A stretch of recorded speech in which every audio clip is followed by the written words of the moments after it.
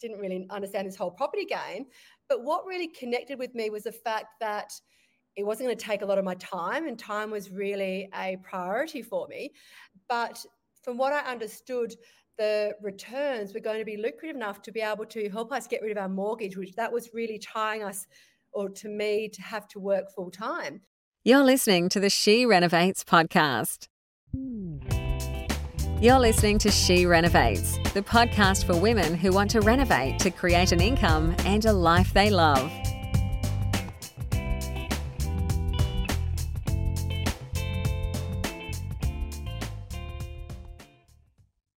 Hello everyone. So we're back with another episode of She Renovates, and today I want to introduce you to a very special guest in Amanda McEwin. Now, Amanda is the founder and the educator at the Rising Star Developer. Now, she became a property developer to be her own boss, to earn a decent income and to get control over her time after the arrival of her third child. Now, Amanda had 3 children in 2.5 years.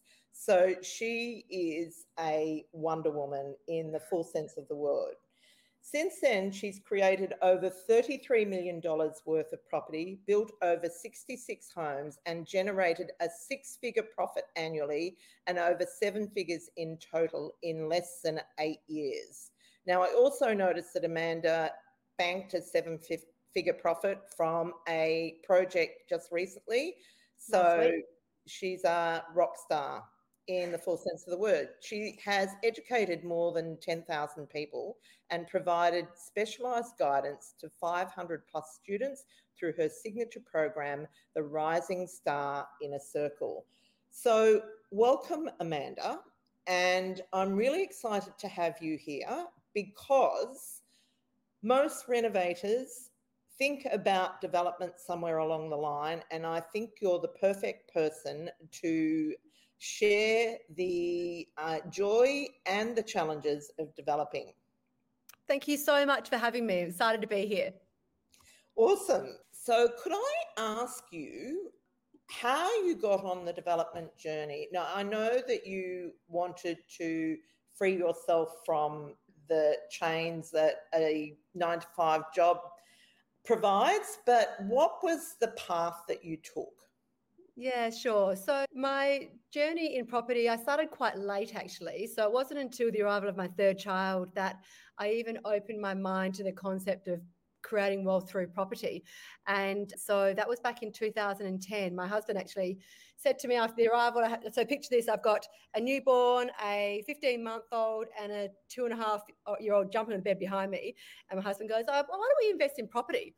I'm going, what? I don't think I must have just given him a death stare because that shut the conversation down.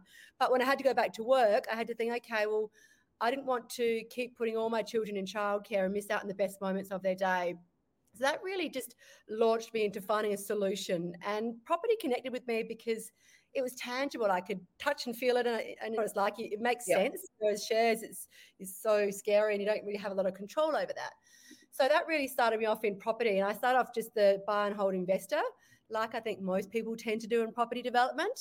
What I worked out with that is that was more of a retirement strategy as opposed to a lifestyle strategy, and wasn't going to get me out of my job anytime soon. So we'd purchased 3 properties in that couple of years and then hit the bank's glass ceiling. So I thought, okay, I'm still at work. I'm still dropping my kids off to childcare. What next? So then I actually dabbled into renovation. So I did a few renos of units. I renovated and flipped them. I'd sort of get into buy a unit, renovate it in 4 weeks, flip it, and then I'd be selling it. And it was fun as it was seeing this ugly duckling turn into this beautiful swan. But it was also really hands-on because I was still juggling my work and then juggling my little kids and then also going and renovating a unit before and after work. So I was even busier, and I got some returns. I was 20K here, 50K here, 80K there. But it wasn't life-changing enough for me to have the comfort to say goodbye to my job. And as I was educating myself as I went along that journey, I was trying to find renovation deals. And so I invested in myself with an educator who could help me find deals off market. And through that, I got exposed to property development. And at the time I thought, hang on a second, who am I to do property development? I'm a mum to 3 little girls. I'd renovated like 3 or 4 units. I didn't really understand this whole property game. But what really connected with me was the fact that it wasn't going to take a lot of my time, and time was really a priority for me. But from what I understood, the returns were going to be lucrative enough to be able to help us get rid of our mortgage, which that was really tying us, or to me, to have to work full time. And it almost felt like the planets had aligned, and I finally found this strategy that was going to have the impact on my life that I needed it to. And so then I invested about $40,000 to learn how to do property development, which I didn't have. We drew down on our mortgage to do that. And as I do any time I invest in myself, I always go, okay, look, I want a 10 times return on any education investment that I put in there. And that was, so I was saying, hang on a second, 10 times return on $40,000 in a couple of years, it's a lot. But I held myself to that. And then we ended up finding our first deal, a development deal off market. And it was supposed to be just a simple renovation at the front, a hammerhead at the back, and build one at the back. But due to the circumstances of the owner, they had to leave, or they said, oh, look, can you take the whole site? And it ended up being a 5-site development for my very first project. And fortunately, I was part of a group there that I learnt the basics, but I made sure I surrounded myself with a team to help me navigate that. And that first project, from 15 months from when I invested in myself and that education to learn how to do property development, my first deal, I banked $447,000 in that very first deal. And that took a huge chunk out of our mortgage. And I was doing a renovation at the time. I don't know how the hell I did it. 3 little kids renovating and doing this development, but you do what you do, don't you? And then I also found another deal during that time, which banked 6 weeks after that very first deal, and banked another $187,000. So I went from being tied to my job, big fat mortgage, to within 15 months being able to say, look, I'm leaving my job now. And we cleared our mortgage because we banked $680,000 in that within 18 months of educating ourselves, which is just insane. And then from that time, it just went on a J curve and skyrocketed from then, because I then had the confidence to start doing more deals, but then also leveraging joint venture partners and investors, and that enabled me to do multiple projects. And since that time, I banked my first deal in 2015, so not really that long ago. I started in late 2013. And so from 2015 to now, I've actually now completed created 70 homes doing development across 19 projects, now worth $43 million. And those numbers still blow my mind. I sort of think, is that somebody else talking? Because all I wanted to do at the time was to get rid of my mortgage, be able to leave my job, be able to work from home so I could be around for my little kids. And the rest just unfolded from there, which it's quite incredible. So that's a snapshot of my story. Amazing. And so when did Rising Star come about? So I actually launched Rising Star Developer in March of 2020, right when COVID hit. So it was an idea that had been brewing away for a couple of years, because I had many people who were seeing the success that I'd had and were asking me how I was doing it. And I thought, okay, well, if people are asking me, there must be a need for this type of education. So then I educated myself about how to create education, as I always do. And I started creating an online program in 2019, which I finally ended up launching when COVID hit. And it was a crazy time, right? Because I was juggling 4 projects at the time, and I'd launched this new business. And so from March 2020 to now, I'm so grateful. I've got over 500 students inside the inner circle who have learning how to do property development. But what I'm most amazed about is each year I do a 6 and 7 figure club. So anyone that's banked a 6-figure profit or a 7-figure profit in the past 12 months, we celebrate them, because it's important to celebrate success. Absolutely. when you're a solopreneur. And the first year I had 5 people that joined the 6-figure club after just only launching it 12 months before.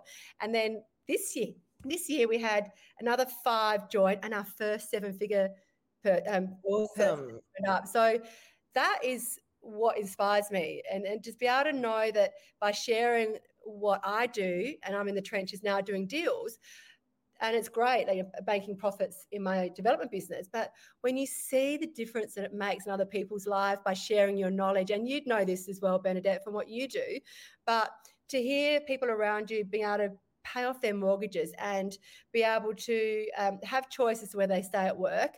I had a mum who was through maternity leave and invested in herself, and she's now doing 2 or 3 projects, and she didn't have to go back to work after maternity leave finished, because this is what this business enabled for her.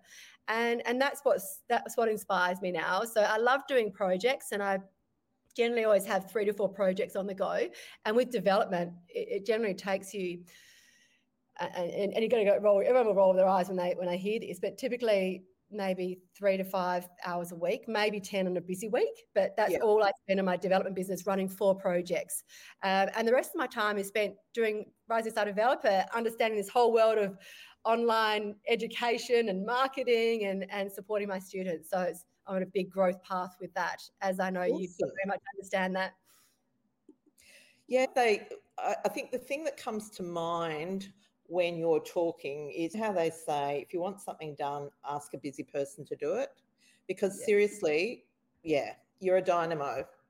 Oh, well, I jam as much in my my hours. And look, I actually did a planning session on Monday, following on from a mutual educator that we have around life planning. And I've always been a big planner, because we can get more money, right, but we can't get more time. And so I'm really, really ruthless when it comes to planning my time and making sure that the time that I'm spending is helping me achieve all the different facets of my life. And financial is only one small component of it. You would know the concept of the wheel of life, where you factor all the different components of your life. And I'm a big advocate for that. And so I just make sure that I plan my year ahead. I put all my big rocks in there, all the things that are important to me about life. Because Rising Star Developer, our motto is about building lifestyle. And through small-scale property development, we get the money to be able to have choices to how we spend our lifestyle. So everything I do, every decision I make is making sure that I'm factoring in the lifestyle side of it. So we all have the same 24 hours in a day. It just depends on what we choose to allocate our time.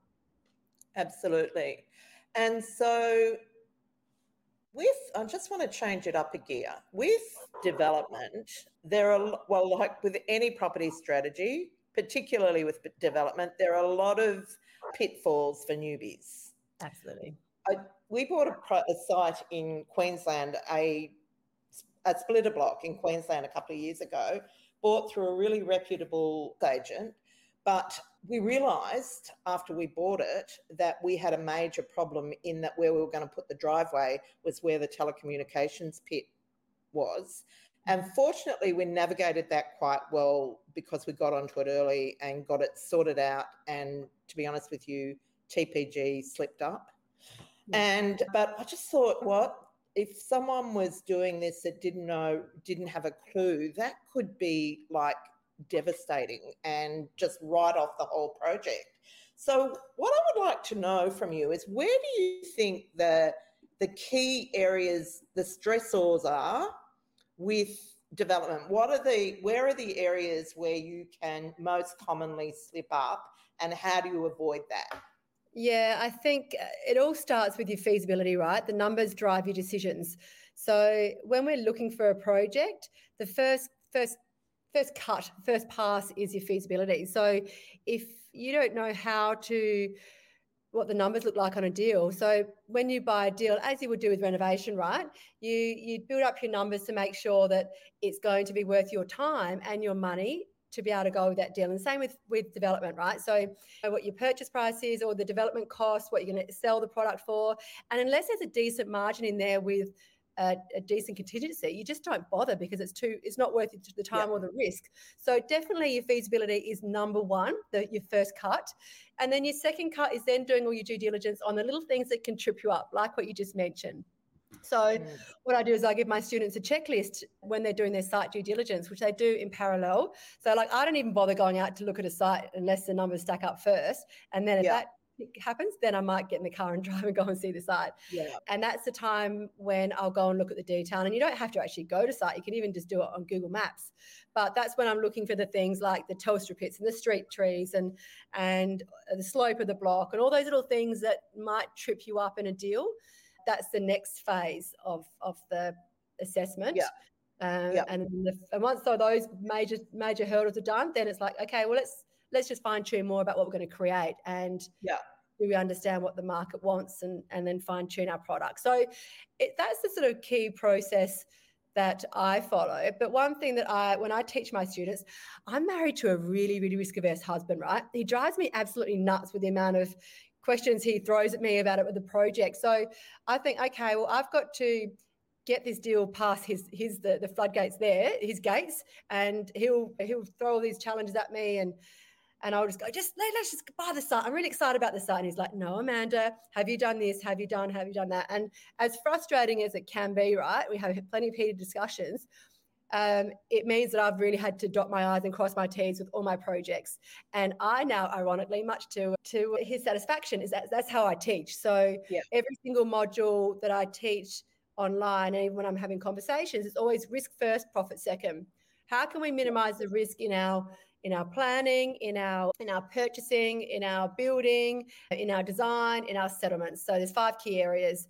And I teach the key risks to be aware of when you're doing a deal. And there'll be other things that pop out as well. But if you have the key risks ticked off, then that's going to put you in a really good position to get into that deal with majority of those risks managed. And you can't manage every risk, but the majority have been ticked off. Yeah. Awesome. So since COVID, the supply, the cost and availability of trades and materials has been challenging for the construction industry. Yeah. How have you navigated these challenges?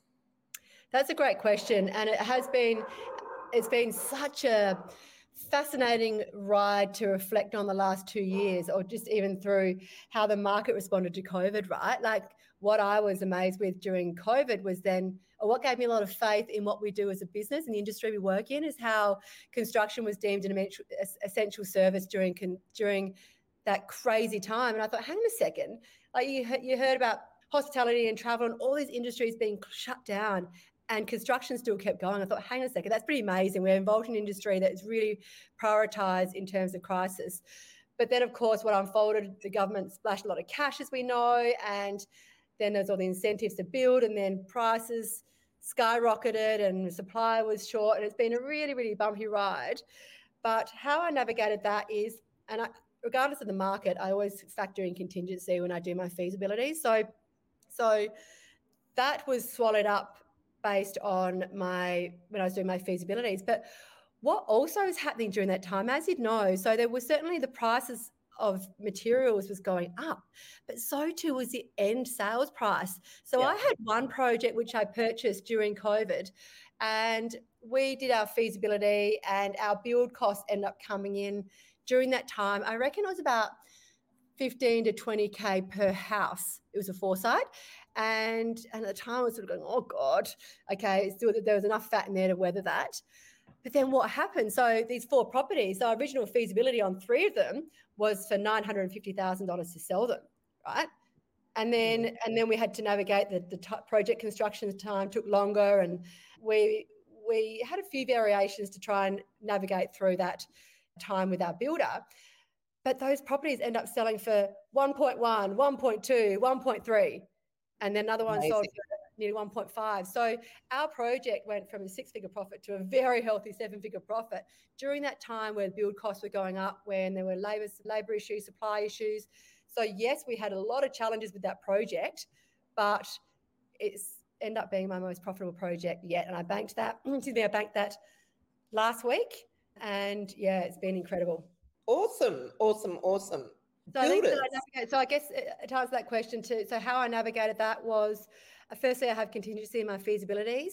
Secondly, I worked very closely with the builder to manage the challenges that they were experiencing. So rather than being really strict with them, builders have had a really, really tough time in the last couple of years. I've worked very closely with my builder to respectfully manage the timelines for our project. So understanding the challenges that they're going through, but also them understanding the challenges that we're facing as well. And that's part of, you mentioned earlier, relationships are so key in business and life, really.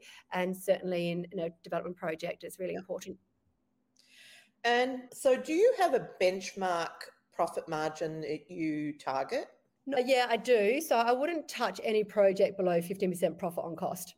Okay. So that is the bare minimum, and that's just a starting point. So yeah, that way at least you've got plenty of fat in there to weather, and that's the benchmark. But then I've got contingency also elsewhere as well. Yeah. But yeah, so I look at it. So that's a primary driver, and that I've found that, and I've always done that, and my profit margin. And sometimes I may have a project due to curveballs might end up coming in a bit lower than that, but over every single project that I've ever done across the 19 projects, I've never lost money. I've always banked a six-figure profit. And I've had projects where the feasibility might have started off at, say, $380,000 and it ended up at, say, 250 or 200. But what? It sucked that I lost 180K, but I'm still banking $200,000. So absolutely, I'm okay with that. So it's never set in stone, but that's my first cut. And then it would generally always go up and down from there. And so what would be the timeline of a typical development that you do? Yeah, so I'm based in Adelaide. So Adelaide, every single state really varies, as your renovators would know, if you're doing structural renos, how long things take. So most of my projects tend to take, I'd say on average about 18 months from settlement to settlement. So when we settle on the land to when we settle on the final home, I've had many that have 11 to 15 months. Probably majority of my projects have been around that time frame. But yeah, typically around the 18 months. They might get pushed to a 2-year time frame if you're caught in like COVID or other challenge around. So I think my worst one was about 2.5 years. That's probably my longest project, but typically around the 18-month mark is what I budget. Yeah, awesome. So just back to the builders again. Now, I don't know, I watch a lot of Facebook groups and I notice, now this is probably more about renovating, but I think with developing, getting the right builder is probably even more critical.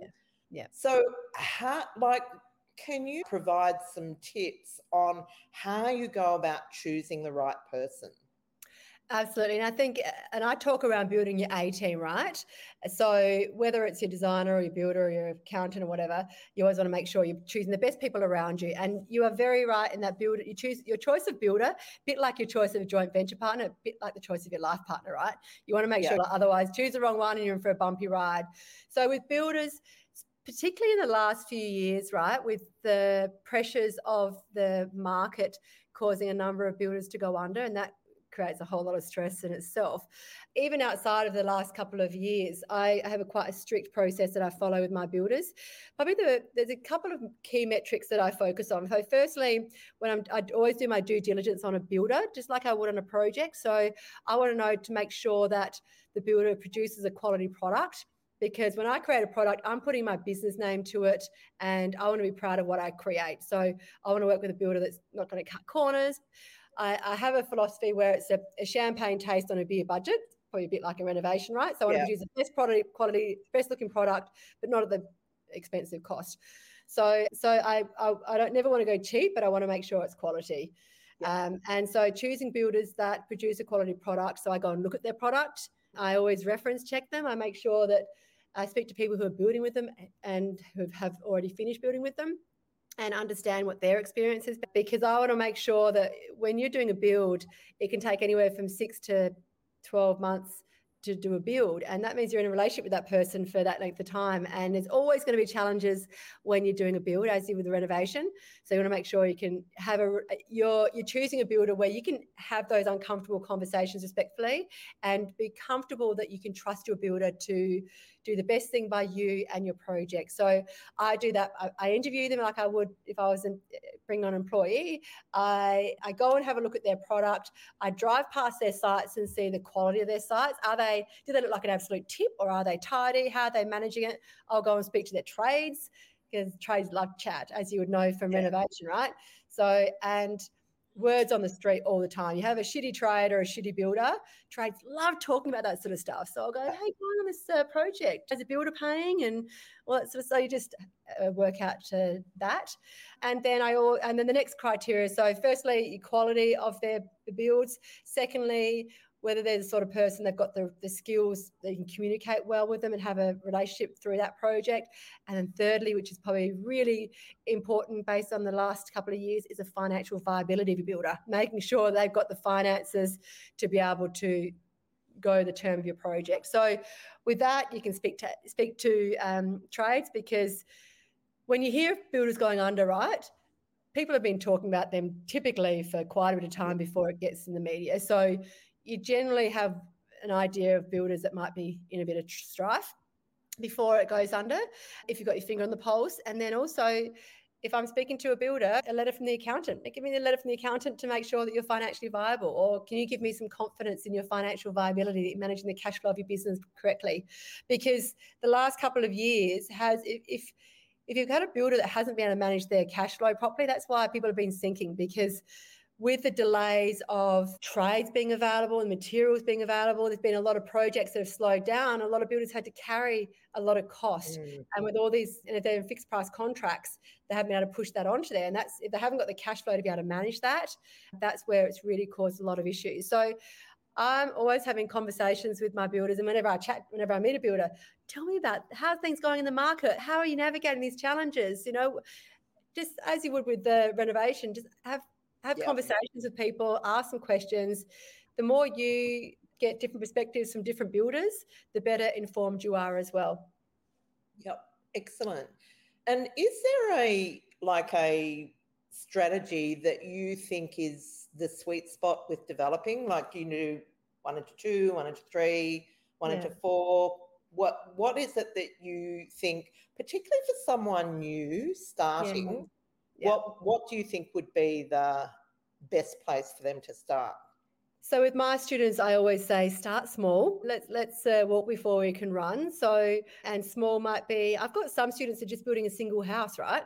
And they're making some good cash with that.